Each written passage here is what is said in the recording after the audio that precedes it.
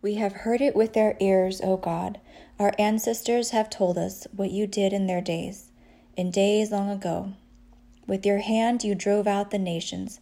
You planted our ancestors. You crushed the peoples. You made our ancestors flourish. It was not by their sword that they won the land, nor did their arm bring them victory. It was your right hand, your arm, and the light of your face, for you loved them. You are my King and my God, who decrees victories for Jacob. Through you we push back our enemies. Through your name we trample our foes. I put no trust in my bow. My sword does not bring me victory. But you give us victory over our enemies. You put our adversaries to shame. In God we make our boast all day long, and we will praise your name forever. But now you have rejected and humbled us. You no longer go out with our armies. You made us retreat before the enemy, and our adversaries have plundered us. You gave us up to be devoured like sheep, and have scattered us among the nations. You sold your people for pittance, gaining nothing from their sale. You have made us a reproach to our neighbors, the scorn and derision of those around us. You have made us a byword among the nations. The people shake their head at us. I live in disgrace all day long, and my face is covered with shame, at the taunts of those who reproach and revile me, because of the enemy who is bent on revenge. All this came upon us, though we had not forgotten you. We had not been false to your covenant. Our hearts had not turned back. Our feet had not strayed from your path. But you crushed us and made us a haunt for jackals. You covered us over with deep darkness. If we had forgotten the name of our God, or spread out our hands to a foreign god, would not God have discovered it, since he knows the secrets of the heart? Yet for your sake we face death all day long. We are considered as sheep to be slaughtered. Awake, Lord, why do you sleep? Rouse yourself. Do not reject us forever. Why do you hide your face and forget our misery and oppression? We are brought down to the dust. Our bodies cling to the ground. Rise up and help us. Rescue us because of your unfailing love.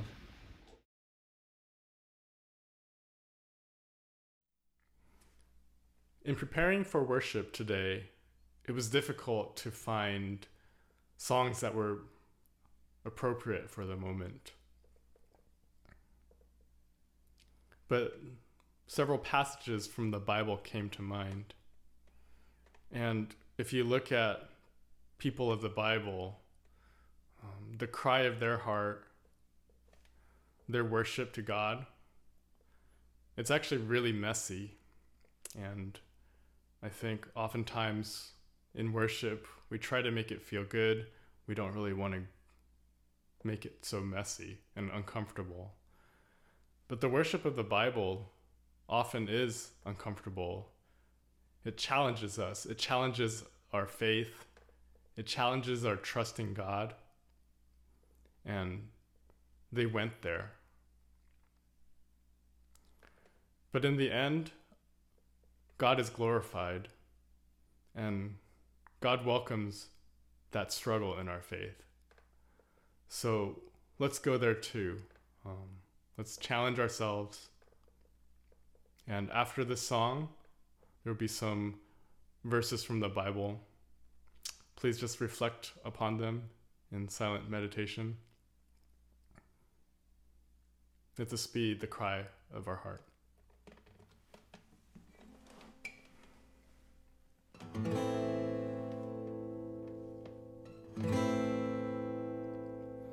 How long must we wait, Lord? How long must the earth cry out from the blood-stained ground? How long must we call, Lord? How long? How long?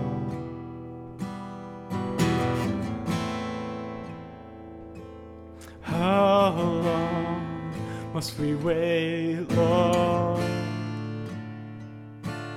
How long must the earth cry out from blood-stained ground? How long must we call, Lord? How long? How long? We pray.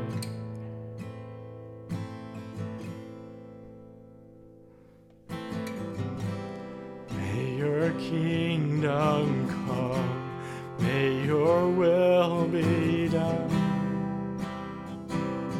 on earth as it is in heaven. Let justice roll like a river, washing o'er our sins, the sins of the world.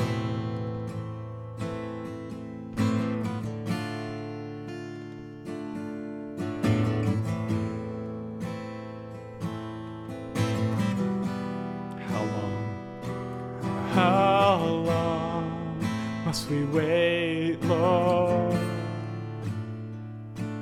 How long must the earth cry out from blood-stained ground? How long must we call, Lord? How long? How long? How long must we wait, Lord? How long must the earth cry out from blood-stained ground? How long must we call, Lord? How long? How long? We pray.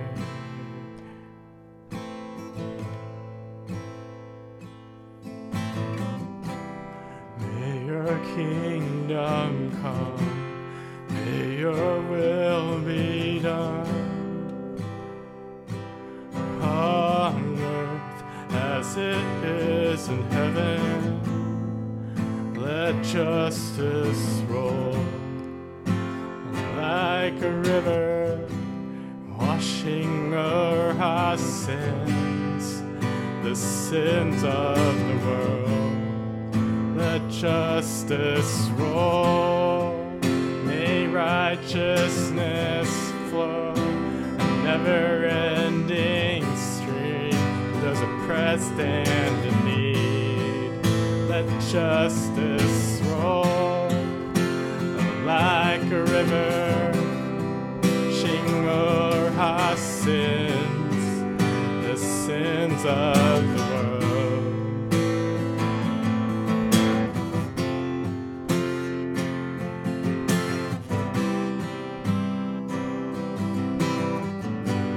May your kingdom come.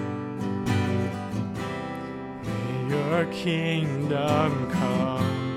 May your will be done on earth as it is in heaven. Let justice roll like a river, washing o'er our sins, the sins of the world. Let justice roll, may righteousness flow, a never-ending stream for those oppressed and in need. Let justice roll like a river, washing o'er our sins, the sins of the world.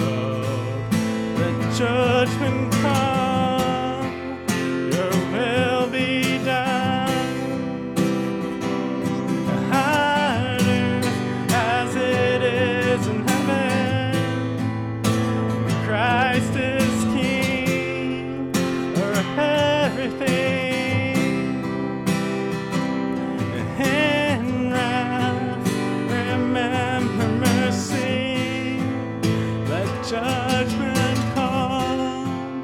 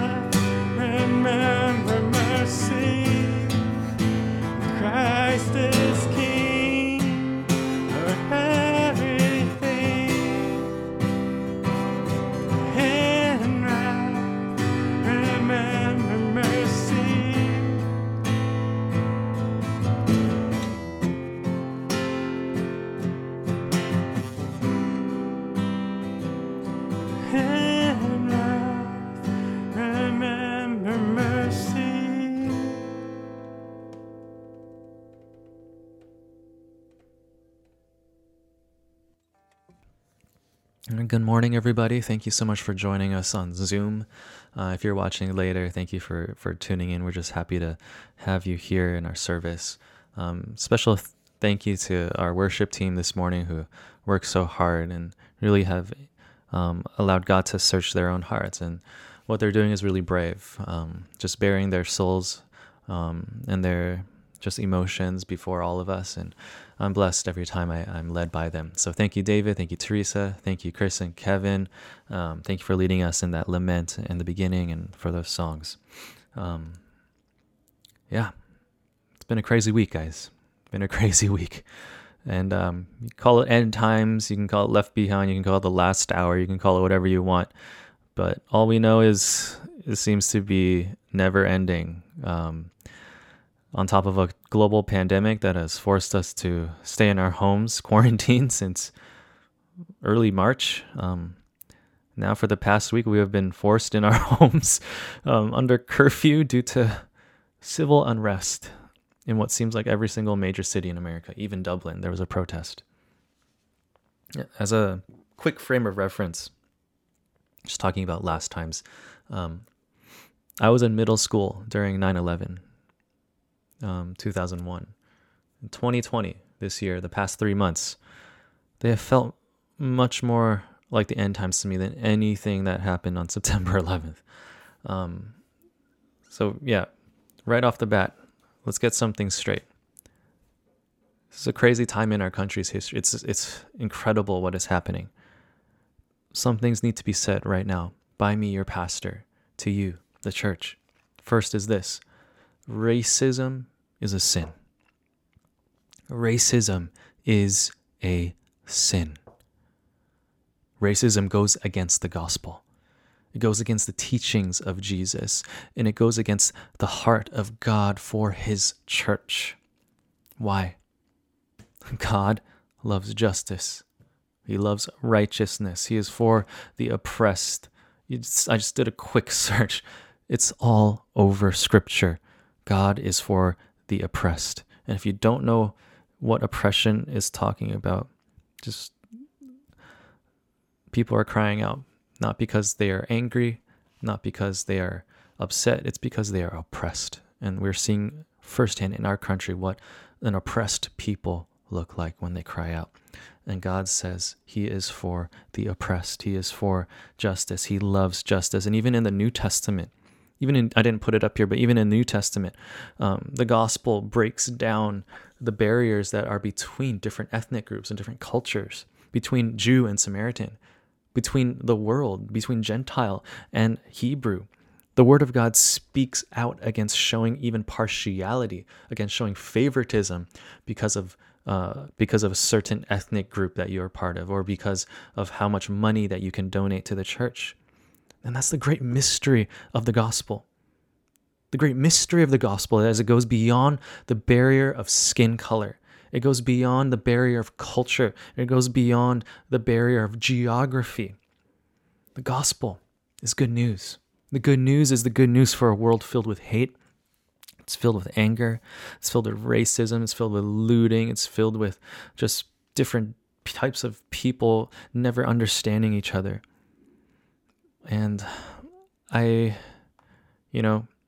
think it's great to see so many churches and so many Christians really speak into this and to stand up and show the world that the church is on the right side of history here in this sense.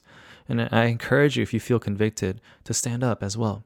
There's obviously a godly way to protest, and there's an ungodly way to protest. And as a church, as Christians, I encourage you to be salt and light, to ground your values and beliefs in the truth of Scripture, but to also move with the power of God. Truth paired with power. It's transformational. We need both of that. Now, speaking more personally now, I'm Asian. If you're watching this, most likely you relate to being Asian or Asian American. And as an Asian person here in the Bay Area, I honestly don't have many connections with the African American community here. Even the pastors that I meet up with on a semi-regular basis, it's an Asian American pastoring group. And so, and I even think back to my high school, mostly Asian people. I think back to my Berkeley experience here in the Bay. Again, most of my friends were mostly Asian. And so I think back to my seminary days after Berkeley. It's a very interesting time for me. Growing up here, growing up in New Jersey as well. It was really different than what I experienced culturally living in downtown Chicago. My seminary, Moody Seminary, was located right at the intersection of privilege and poverty. If I could contextualize it here in the Bay, it's like an SF in between, right next, like from Union Square to the Tenderloin. We're right in between. On one side, if you stepped east off of our campus, you get to a place called the Gold Coast. And literally, it's lined with luxury stores. I can't pronounce any of those names. It led straight to the nice beach along the lake. It's called the Magnificent Mile as well. So that's to the east. West off of campus, it's called Cabrini Green, which was housing projects. A lot of minorities there, a lot of African Americans there, a lot of gang violence there in the 80s, tapering down until 2000s. But it was really interesting. Moody's directly in the middle in that intersection between privilege and poverty. And I feel like as Asians, we're kind of in that intersection as well. This conversation about race in our country, about racism in particular, is very, very tricky as an Asian person. It's very tricky because in some senses, especially here as Asians, Asian Americans, Asian immigrants who are living in this country, I think for the most part, we when I say racism, you're going to think of racism to us, racist acts that we have experienced as the victim, being a victim of racism. So when we look at police brutality, we look at the Black Lives Matter movement, we look at white supremacy. As Asians, I think our tendency is to stay on the sideline. Our tendency is to just retreat a little bit, not stir the pot, to not say too much, not get involved. But as a Christian, as the people of God, and even just as citizens here in this country, I think that there is more that we can do. There's more that we can do as God works in our hearts. As if you're getting my emails, I use this phrase that I got from a pastor that I respect a lot. He said, God is doing a work of exposing. And at that time, he was talking about the pandemic, the coronavirus. I believe God is still continuing in that work of exposing. And now it's even cutting even a little bit deeper, especially for our country. As God exposes the darkness in us, as God exposes the hatred in our own hearts, as he exposes the sin in our own hearts, as he exposes the privilege in our own hearts, as he exposes the jealousy in our own hearts, the lust in our own hearts, it doesn't end with just shame. No. God doesn't just shine a light and say, you are so bad. He shines a light to heal us, to restore us, so that we can be sent out again to be agents of restoration. And so, as an Asian person, I think I'm fighting against right now the tension. As an Asian Christian, American person, all of those things all at once. The tension here is, am I going to just internalize everything that's happening? Or am I going to allow God to shine a light on me and to work in my heart and to restore me as well, so that I can be sent out to do something to restore and to bring the kingdom of God here on earth? And I think for a lot of us here,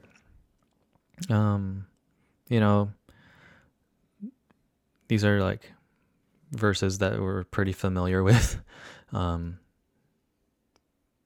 But the times that we're living in, it just deserves a little bit more engagement from us as a church like ours. Church made up of Asian and Asian American people for the most part. I think there's a song that we've been singing, Another in the Fire, and they use the phrase reckoning. I don't want to over dramatize what's happening here, but have you ever lived in a time like this? Just think about it. Have you ever lived in a time like this? Racism is nothing new. Thinking back to high school, it's something that I learned about. Thinking back to college, my sociology classes, it's all the things that I've learned about in the past in history. Racism is nothing new, but we're living 2020. Everything about the past week and a half has been extremely familiar. The worst kind of deja vu. You see police brutality, someone dying in police custody. We've been here many times before as a country, but it seems like people now are finally getting it. Even the NFL gets it now. People are angry enough, motivated enough to try to actually change things. So if you are in that boat as well, you want to try to change things, know that for sure God is on the side of those who are oppressed, that he is a God of justice. He loves justice. And that he, makes, in him, there's no Jew, there's no Gentile, there's no slave, there's no free. In Christ, we are all equal. But also the great mystery of the gospel is that it breaks down the wall and it goes into just beyond what the Jewish believers at the time were thinking, but it goes to people that were their enemies. And that's the mystery and the crazy good news of the gospel. So if you feel like you are convicted to protest in the ongoing protests surrounding this, I encourage you to follow your heart, I encourage you to follow your convictions, to go and protest, but to do so in a way that preserves your gospel witness, because first and foremost, you are a Christian. You are a Christian first, all right? American citizen second. But if you don't feel convicted to go and protest, if you want to just take some time, just stay at home and you just don't want to get involved, that's okay too. That really is okay. Do not feel pressured or guilted into doing so. But I encourage you to learn and to grow in this moment. That's what I mean. There's something more for us. It might not look like protest, definitely not looting. But if we just ignore what's happening, we bottle it up, we just ignore it, we've missed a crazy opportunity in our country's history. So I encourage you, if you're gonna stay home, really engage with your heart. Let God do the work of exposing in your heart so that you can be healed, so that you can grow, so that you can learn. So go to God on your knees. Whew. That was the intro to this message. I'll keep it short from now on. I promise. So with all this talk of death, mortality, of quarantine, of isolation, of curfew, now brokenness and racism and systemic injustice and police brutality and looting and riots, and even just a couple days ago, wildfires in South San Jose. It's a lot. So today's message, because of the text that we're in, following our sermon series, the message for today is about burnout and how to get out of it. So before we get into it, let's pray. Let's pray. Oh God, we come before you asking, how long? How long, Lord? How long must we suffer? How long must we wait? How long must those who are oppressed, who are seeking justice, how long, Lord, must they wait as well? So God, move in your timing, we pray. Move. Your name is at stake, God. Your glory is at stake. We pray, God, that you would move to heal, to restore, to correct, to judge, to transform, God, to let your kingdom come here on earth. We say, come, Lord Jesus, come. Lord, have mercy on us. Speak to us in this time. In Christ name I pray. Amen. Amen. So before we dive into today's text, let's look back a little bit, quick recap about where we came from in our sermon series. We were talking about the essentials of the Christian life, what it means to fellowship with God. To fellowship with God first, most importantly, encounter Jesus, encounter the living word of life, encounter the incarnate Jesus Christ. Secondly, it's about confession, not perfection. Confession, meaning that we don't hide our sins from God. We go to God on our knees in confession. Third, there's evident love for your church. What does it mean to walk in light? What does it mean to be in fellowship with God?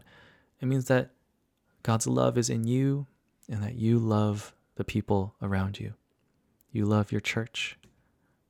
But also, when push comes to shove, if you have to choose between the world, loving the world and all the things of the world, or loving God, you're going to choose loving God. Love the Father. We are his children, and so we love the Father. That's where we come from in 1 John, the first couple chapters. Today we're going to continue in 1 John chapter 2. We're going to make this real quick for you guys because I don't think this is very complicated. Even though it is slightly controversial, it's not complicated. So 1 John chapter 2, verse 18. Follow along on the screen or turn in your Bibles with me. 1 John chapter 2, verse 18 says this, Dear children, this is the last hour. And as you have heard that the Antichrist is coming, even now many Antichrists have come. This is how we know it is the last hour. They went out from us, but they did not really belong to us. For if they had belonged to us, they would have remained with us, but their going showed that none of them belonged to us. But you have an anointing from the Holy One, and all of you know the truth. I do not write to you because you do not know the truth, but because you do know it, and because no lie comes from the truth. Who is the liar? It is whoever denies that Jesus is the Christ. Such a person is the Antichrist, denying the Father and the Son. No one who denies the Father has the Son. Whoever acknowledges the Son has the Father also. As for you, see that what you have heard from the beginning remains in you. If it does, you will also remain in the Son and in the Father. And this is what he promised us, eternal life. I'm writing these things to you about those who are trying to lead you astray. As for you, the anointing you receive from him remains in you, and you do not need anyone to teach you. But as his anointing teaches you about all things, and as that anointing is real, not counterfeit, just as it is taught you, remain in him.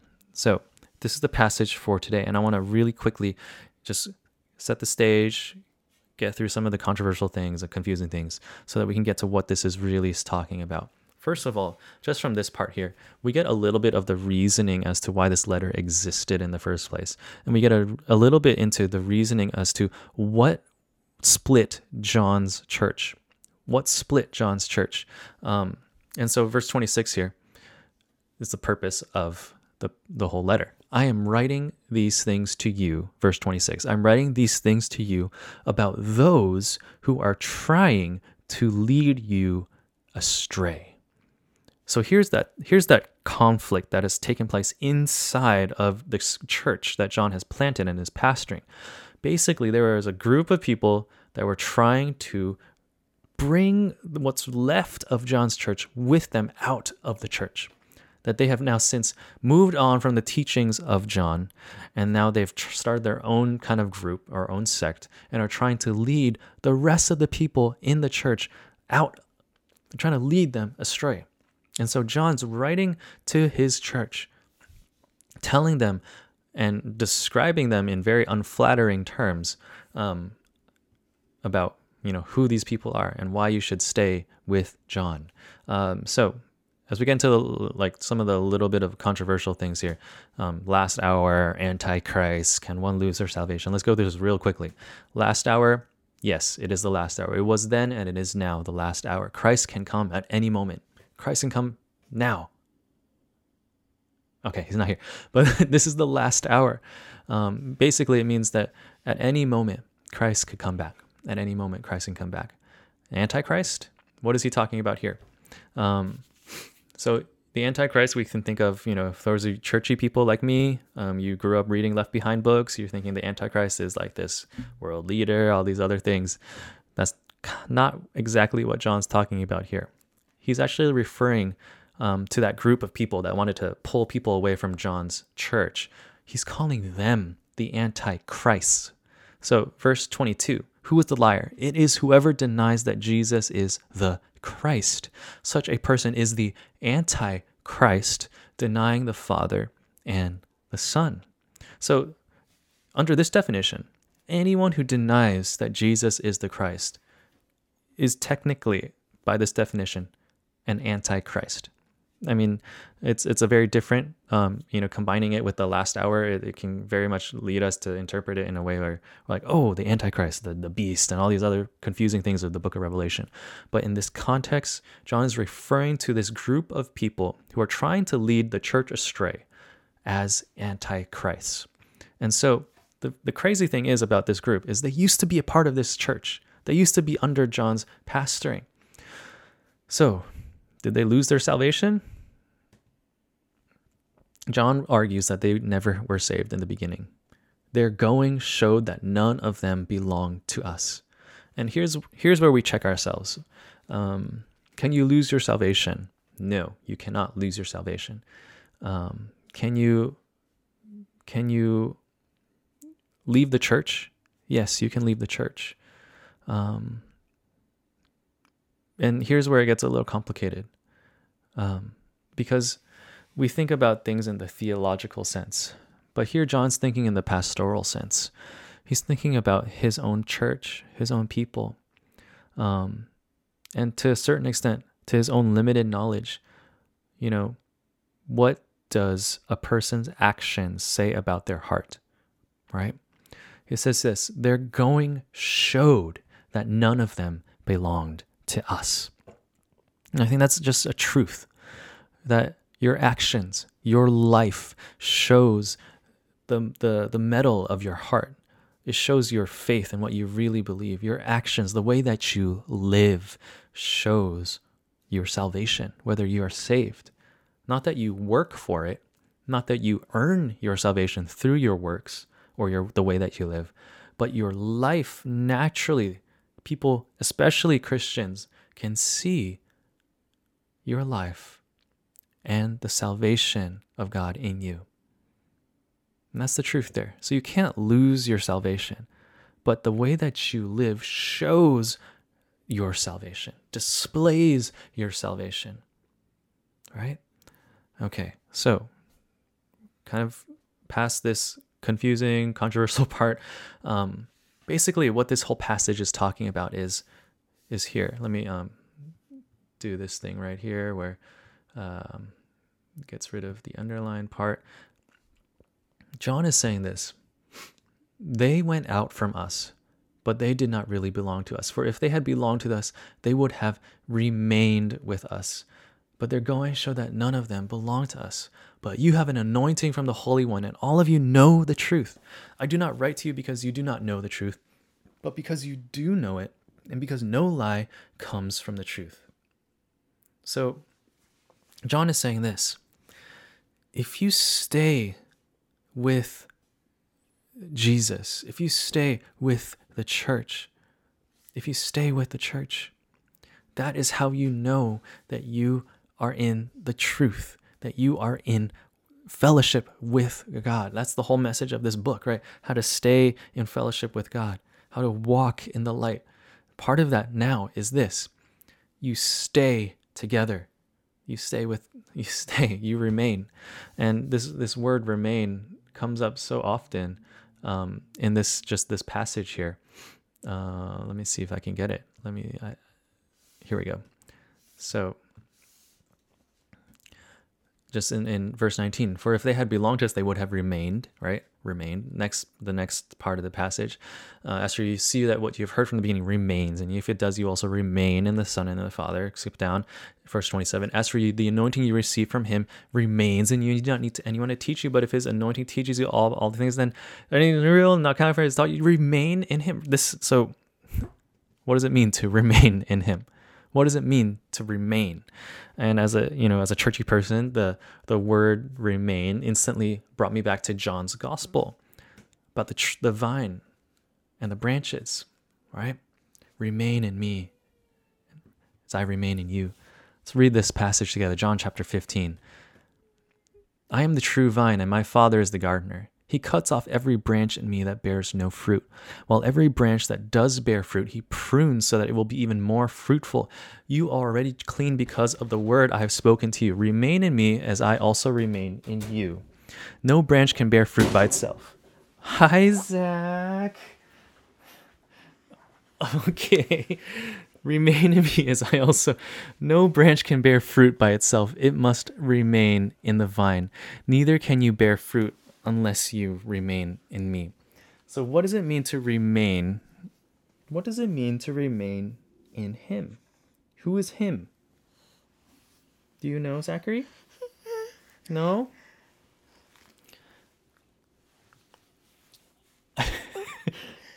He opened the door. That's a first, guys. I'm sorry. All right. Remain in me as I also remain in you. Verse 4, no branch can bear fruit by itself. It must remain in the vine. Neither can you bear fruit unless you remain in me. I'm sorry. Actually, I'm kind of proud. Zachary is now big enough to open closed doors. Oh, gosh. I'm screwed. Anyways. What was I talking about? Remain. What does it mean to remain in him? What does it mean to remain in him? Basically, what John is talking about here, he's some scholars say that First John, the letter that we're going through, is a commentary on the Gospel of John, where this passage comes from. And so the passage that we were reading, talking about remaining in him, is a commentary on this passage here. So that's why we need to understand, what does it mean to remain in him? Who is the him? The him is the true vine. Remain in the vine. I am the true vine. Who's talking here? Jesus. So Jesus is the true vine, and my the Father is the gardener. What does the gardener do?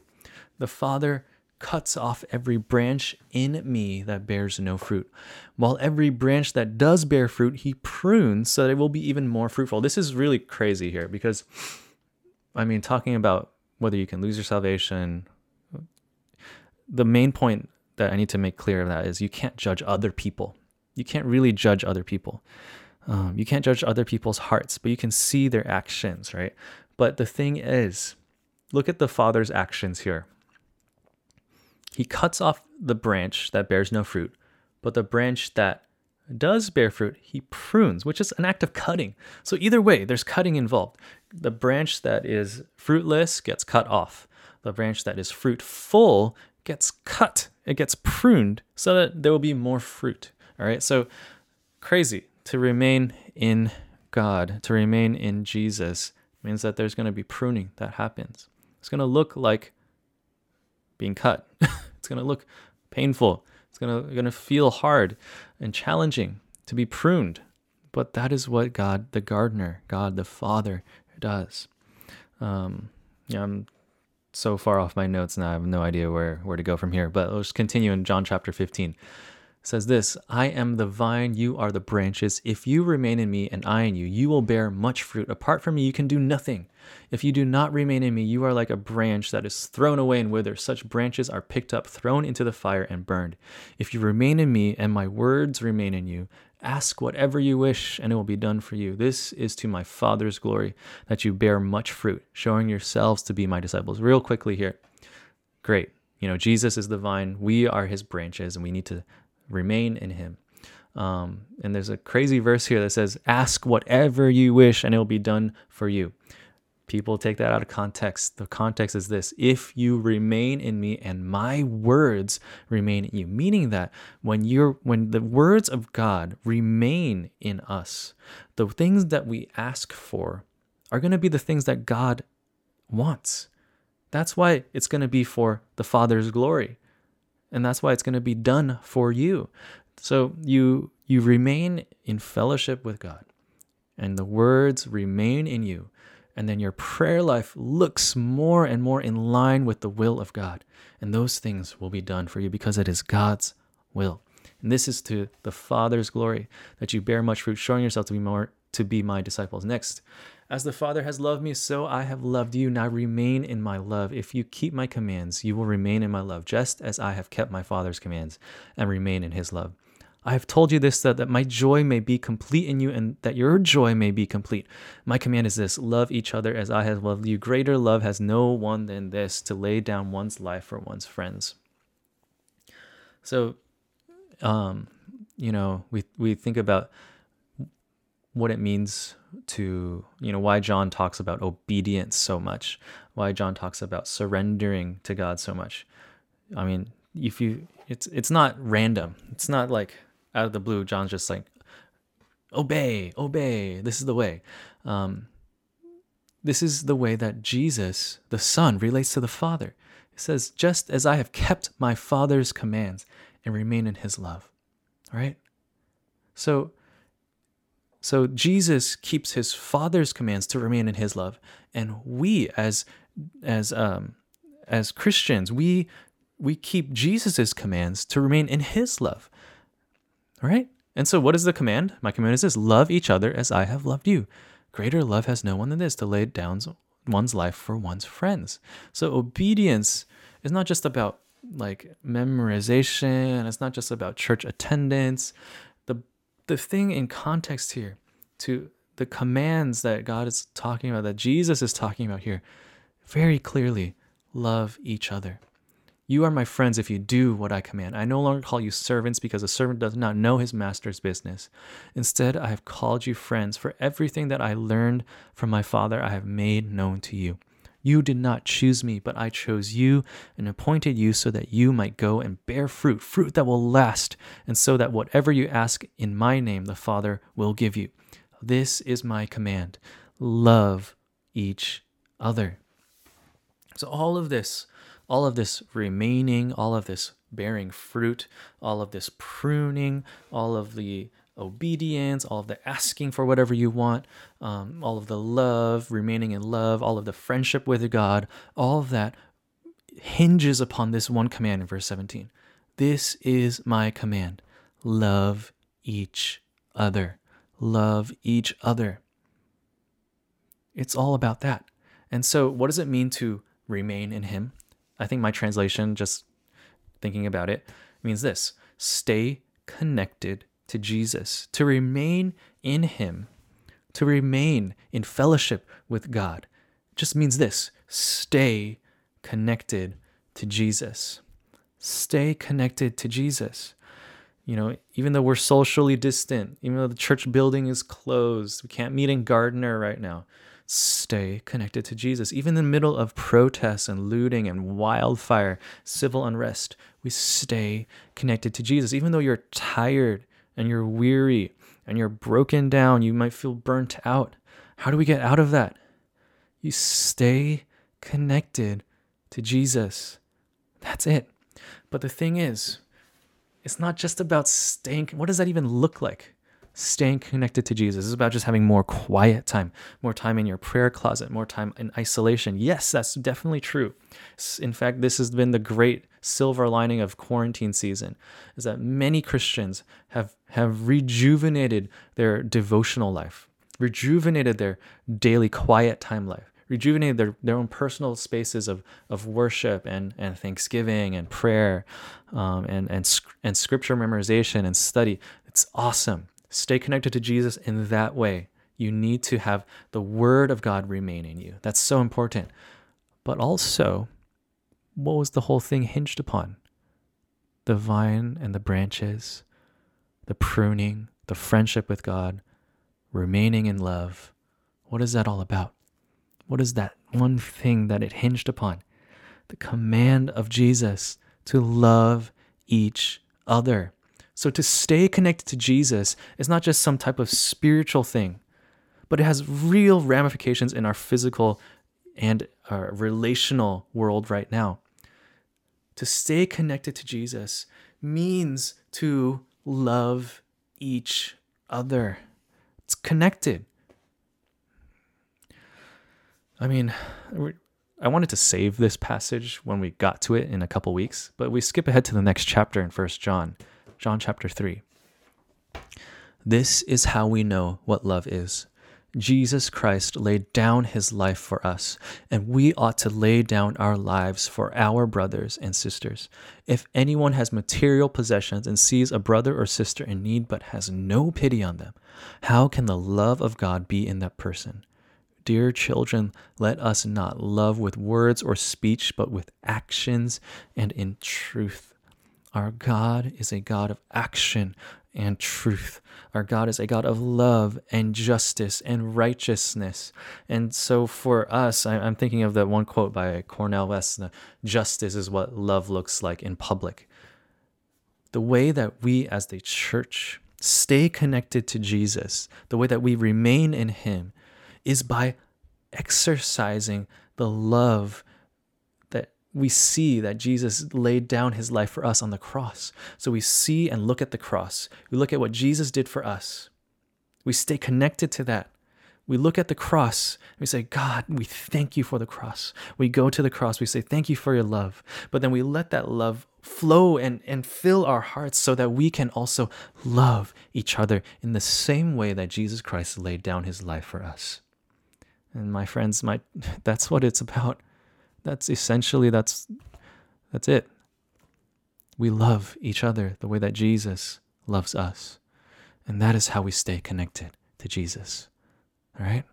If you have any questions, just talk to me later. Let's close in prayer. God, we thank you so much. We thank you so much for your word that gives life to us. We thank you so much for the hope that you've given to us. We thank you so much for just your son, that he laid down his life for us. God, our sin, oh God, our sin put him there on that cross. It was our sin. It was my sin, God, that put him there. Yet he died for us. While we were enemies, he died for us. And so, God, we just thank you. We thank you. There's nothing else that we can do. Even though we're living in crazy times right now, even though we feel burnt out, even though we feel just like, God, where are you? How long must we wait? God, we have nothing to say to you except you are God and we are not. So we thank you. Thank you for what you have done for us. Help us to stay connected to your son. Help us to stay connected to Jesus, the true vine. We are just the branches, God. Prune us, God.